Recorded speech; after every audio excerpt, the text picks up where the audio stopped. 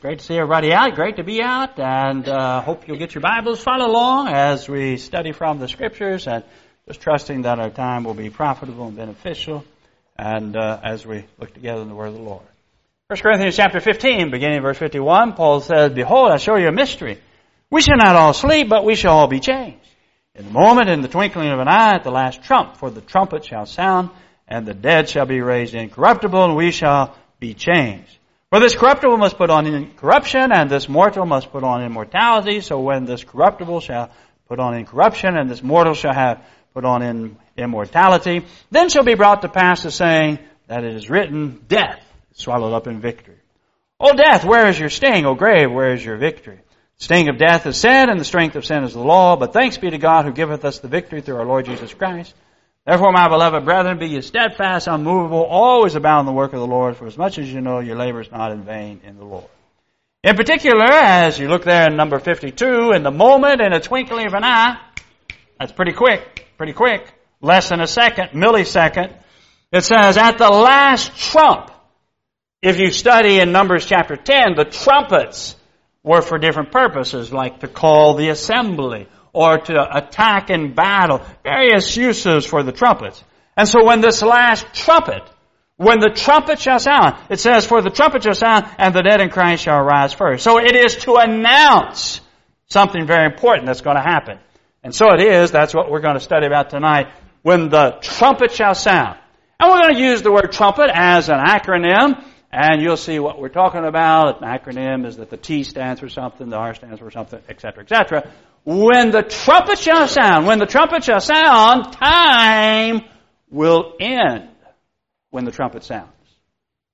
In the book of 1 Corinthians 15, notice there in number 22 and following, Paul says, for in Adam all die, even so in Christ shall be made alive. But every man in his own order, Christ the first fruits, afterwards they that are Christ at his coming, then cometh the end. When the trumpet sound, then cometh the end. Look there in John the 6th chapter, in John chapter 6. 4 times Jesus is going to talk about the last day, verse 39. "And this is the Father's will, which hath sent me, that all which he hath given me, I should lose nothing, but I should raise it up," when? At the last day. Verse 40. "And this is the will of him that sent me, that every one that seeth the Son and believeth on him may have everlasting life, and I will raise him up," when? At the last day. Verse 44. "No man can come unto me except the Father which hath sent me draw him, and I will raise him up at the last day." Verse 54. "Whosoever eateth my flesh and drinketh my blood hath eternal life, and I will raise him up at the last day." 4 times Jesus talks about the last day. Don't know when the last day will be. Today could be the last day. That's possible. Yes. Yes. Could be tomorrow, might be the last day of planet Earth. Could be later this year, could be next year, could be 100 years. We don't know when the last day comes, but when the trumpet sounds, time will end. You see, we'll just use this since I don't have a whiteboard. This is the beginning of creation. God created the world. Genesis 1 and verse 1, in the beginning God created the heaven and the earth. And through this period that we call time, based upon the rotation of the earth, and as we circulate around the sun, we have time. We have day and night and change of seasons, etc., until the last day. Now, before time began, what existed? Anybody? God existed, exactly. God existed in eternity past. We're sandwiched here in what's called time, and then there's coming the end where we will step into eternity future. So when the trumpet will sound, time will end. This will be the last day. Don't know exactly when it will be. We're not given, is it near, is it far away? I have no idea. People say, you think it's close? Don't know. Could be. We're not given any signs. 1 Thessalonians chapter 5, verses 1 and 2, there are no signs given. We don't know the times nor the seasons. But when the trumpet sounds, time will end. And when the trumpet sounds, it will be the resurrection of the dead. As in Adam all die, even so in Christ shall all be made alive. Look there in John 5, 28 and 29. Jesus says, "Marvel not at this, for the hour is coming." Did you notice that? The hour. It's going to be the same hour, the resurrection of the just and the unjust. He says, "For the hour cometh, in which all that are in the grave shall hear his voice, and they shall come forth, they that have done good unto the resurrection of life, and they that have done evil unto the resurrection of condemnation. And then notice there in the book of Acts chapter 24, Acts chapter 24, couldn't get it squeezed in on the projector there on the slide, but there in Acts chapter 24, notice there in number 14 and 15. Paul standing before the Jews there, he says, "But this I confess unto thee, that after the way that they call heresy, so worship I the God of my fathers, believing all things which are written in the law and the prophets, and have hope toward God that they which have hope toward God, which they themselves also allow, that there shall be what? Look, there shall be a resurrection, not resurrections, but there shall be a resurrection of the just and the unjust." Now we emphasize that because we have premillennial friends who say, well, Jesus is going to return and the righteous will be raised after this 1,000-year reign. And depending what variation you have, maybe 1,007 years, 1,003.5 years, the variation. But then after the millennial reign, the 1,000-year reign of Jesus, well then the resurrection of the evil. Well, it's not so. Because it's at the same resurrection. And what we see there in 1 Corinthians chapter 15, there's also going to be the transformation. There's going to be people living. It might be us. We might possibly be living when the Lord Jesus Christ comes. The dead will be raised first, technically, it says. But very soon after that, bam, then the living are translated. So when the trumpet sounds, time will end. There will be the resurrection of the dead, and when the trumpet sounds, we will step before the universal judgment seat of Jesus the Christ. Look there in Acts chapter 17. In Acts chapter 17, notice there in number 30 and 31, "And at the times of this ignorance God winked at, but now commands all men everywhere to repent." Now why do we need to repent? Well, here's the reason. Verse 31. "Because he hath appointed a day in which he will judge the world in righteousness by that man whom he hath ordained, whereof he hath given assurance unto all men that he hath raised him from the dead." What is the assurance that we're going to stand before the judgment seat of Christ? Jesus is raised from the dead. And it says we're going to be raised from the dead, and we're going to have to give an account of ourselves. Look there in Romans, the 14th chapter. In Romans chapter 14, in verses 10 and following, Paul says, "But why do you judge your brother? Why do you set it not your brother? For we shall all stand before the judgment seat of Christ. For it is written, As I live, saith the Lord, every knee shall bow to me, and every tongue shall confess to God. So then, every one of us shall give an account of himself to God." And then, of course, in 2 Corinthians chapter 5 also speaks about this universal judgment. It says in chapter 5, verse 10, "For we must all appear before the judgment seat of Christ, that everyone may receive the things done in his body according to that he hath done, whether it be good or bad." We will have to answer, good or bad. There's not going to be any cover-up, not going to be smoothing things over, not going to be any fancy lawyers to try to get you out and finagle you out of guilt. No. We're going to stand before the judgment seat of the Lord and Savior Jesus Christ, and it will be universal, and it will be just, it will be fair, it will be exact. Everything will be brought out in the open, and that's pretty sobering to think about when the trumpet will sound. When the trumpet will sound, the material universe will be burned up. Exactly when that will take place, after the resurrection and the translation, will it take place before the judgment seat, after the judgment seat? Don't know exactly. Doesn't make any difference, because once we're raised, once we are transformed, if we happen to be living, we'll be brought before the judgment seat of Christ. But then the material universe is going to be burned up. Look there in the book of 2 Peter chapter 3. In 2 Peter chapter 3, notice there in verse 10 and following, Peter says, "But the day of the Lord will come as a thief in the night." That is, unexpectedly. We expect it, just don't know exactly when.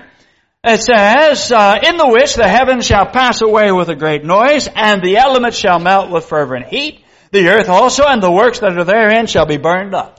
That means this building's going to be burned up. Kentucky's going to be burned up. Lake Cumberland's going to be burned up. Planet Earth is going to be burned up. The moon is going to be burned up. It's very glorious tonight, but it's going to be burned up. The sun's going to be burned up. All these things are going to pass away.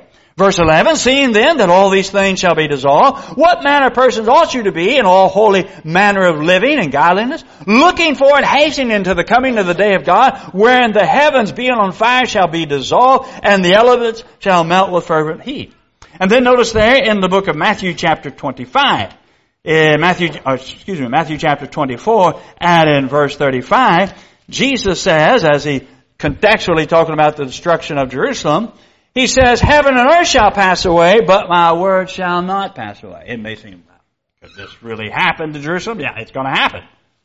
I mean, heaven and earth is going to pass away, but the word of the Lord never passes away. God knows what He's talking about. He doesn't talk double talk.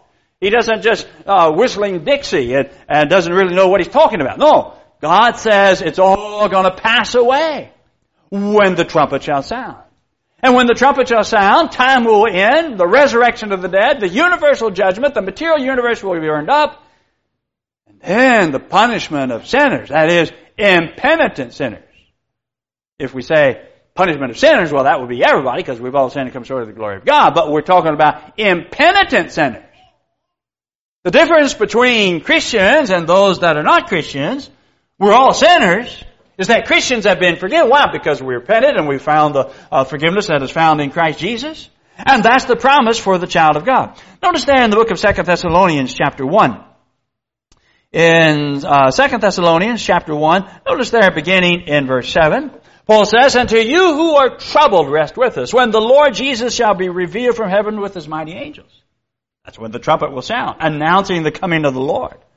"In flaming fire, taking vengeance on them that know not God, and that obey not the gospel of our Lord Jesus Christ." You see, the gospel is the solution. People are lost not because they fail to obey the gospel. People are lost because of sin. That's the problem. The problem is sin. You see, the gospel is the solution. It's kind of like somebody bitten by a snake. Somebody says, here, take the antidote. No, I don't want to take it. It makes me feel bad. Okay. Your hand swells up, and then you start suffocating, and you die. Well, what killed you? Because you failed to take the antidote? No, because you were bitten by a snake. You got snake poison. The poison that permeates through us is the problem of sin. The gospel is the antidote. And those who obey not the gospel of our Lord Jesus Christ, who shall be punished with everlasting destruction from the presence of the Lord, and from the power, and from the glory of His power, from the presence of the Lord. You see, even people that hate God, even people that just deny God, they live in a sense in the presence of God. Wow, because look at the glorious moonrise tonight. It's glorious. It's evidence that God is. We see the change of seasons. That's evidence that God is. I mean, it's a manifestation of God. We'll see sunrise tomorrow, the Lord willing, that the world stands and we live. It's just a manifestation of God. But for those who are punished eternally, they are cast into what the Bible calls outer darkness from the presence of the Lord, Revelation chapter 14. Notice there in Romans, the 2nd chapter. In Romans chapter 2, Paul talks about the punishment of the impenitent sinners. That is, people who refuse to repent, who refuse to accept the gospel, who refuse to accept God's mercy and kindness.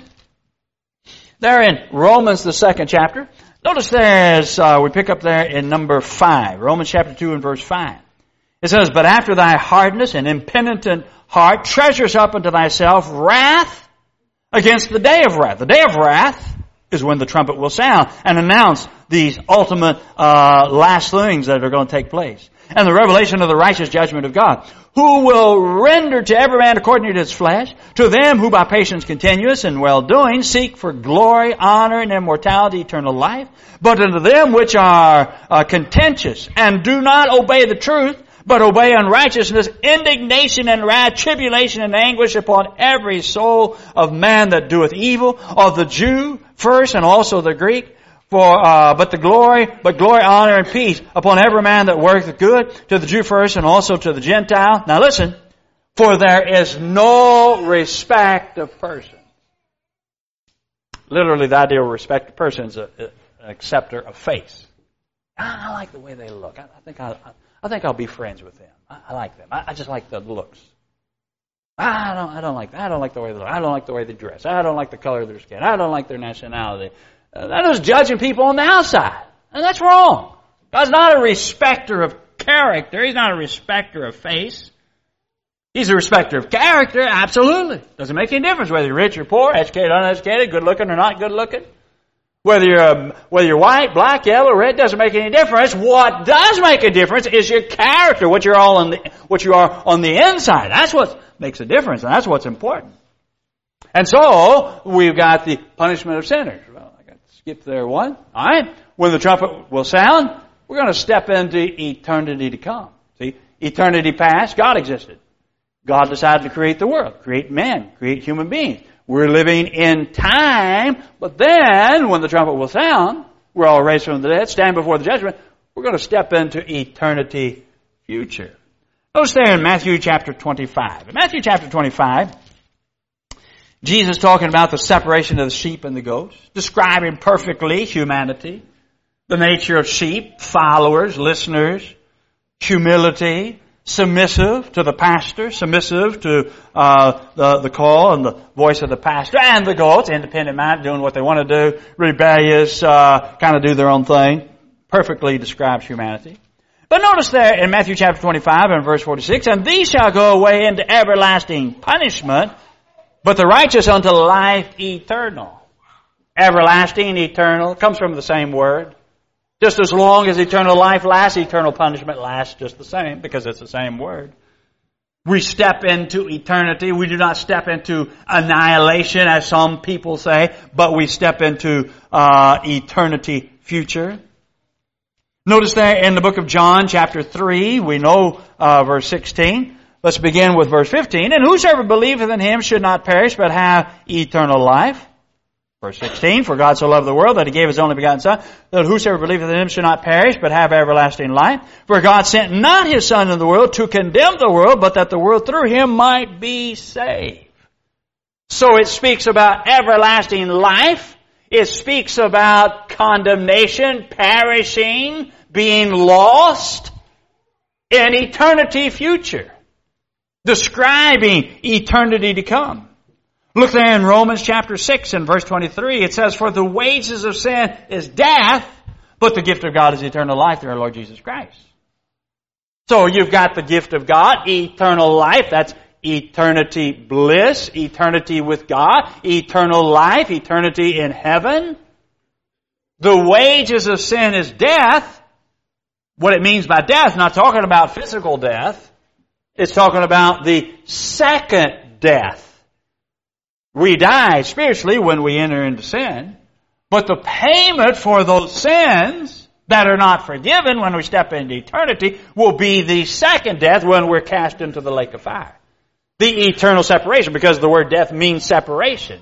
You see, you've got people die spiritually, that is, they're separated from God. We die physically, that is, the body and soul separate and the body dies. And then you've got eternal death, that is, eternal separation from the very presence of God. And that, of course, is the punishment to come. That's pretty sobering to ponder about. Yeah, when the trumpet will sound. Could be tonight. Could be this coming week. We don't know. But when the trumpet will sound, yeah, time will end. Why? Because the material universe is burned up. Not going to be any days and nights. Not going to be any planet Earth. Not going to be any rotation. Not going to be going around the sun and being tilted toward the sun or away from the sun like in winter. Yeah, time will end. There's going to be a resurrection of all the dead and the translation of the living. We're all going to stand before the judgment seat of Christ when the trumpet will sound. The material universe will be burned up. The punishment of the wicked. We step into eternity to come. And when the trumpet will sound, it will be the triumph of the saints. That's the glorious side. That's the happy side. That's the magnificent side that is described in the Word of God. Look there in the book of 1 Thessalonians. 1 Thessalonians chapter 4. Beginning there in number 13. Paul says, but I would not have you to be ignorant, brethren, concerning them which are asleep, that is, those that have died in Christ. He says that you shall not, even as others, who have no hope. So you got a contrast. You got those that die in Christ. They die with hope. And then you have those that are dying out of Christ. They have no hope. That's sad words. No hope. For if we believe that Jesus died and rose again, even so them also which sleep in Jesus will God bring with him. That is, bring us into eternal glory. We're not going to miss out. I mean, some were thinking, well, if you die before Jesus comes, you're not going to miss out. For this we say unto you by the word of the Lord, that we which are alive remain in the coming of the Lord shall not precede them which are asleep. You see, technically, the dead rise first. For the Lord himself shall descend from heaven with a shout, with the voice of the archangel, with the trump of God. That's when the trumpet will sound. And the dead in Christ shall rise first. That's why I said technically that's what takes place first. Now it happens quickly. In a moment, in a twinkling of an eye. I mean, if you got a stopwatch, you got to blink. How long is that? Well, it's a millisecond. Bam, it's so quick. Snap of a finger. I mean, don't even take a second to snap your finger. So it's very quick. And then we who are alive and remain shall be called up together with them in the clouds. That's the transformation process. To meet the Lord in the air. And so shall we ever be with the Lord. Verse 18, therefore. The word therefore is a word of conclusion. When you see a therefore, we need to see what it's there for. The conclusion is that we will be raised from the dead if we've died in Christ, or if we're living, we're going to be transformed and meet the Lord in the air. So shall we ever be with the Lord. This is according to the word of the Lord. Therefore, comfort one another with these words. It's very comforting. The great promises of God. Notice there in the book of 1 Corinthians chapter 9. In 1 Corinthians chapter 9, notice there in number 25. Paul says, and every man that strives for self-control is temperate in all things. Now they do it to obtain a corruptible crown, but we an incorruptible.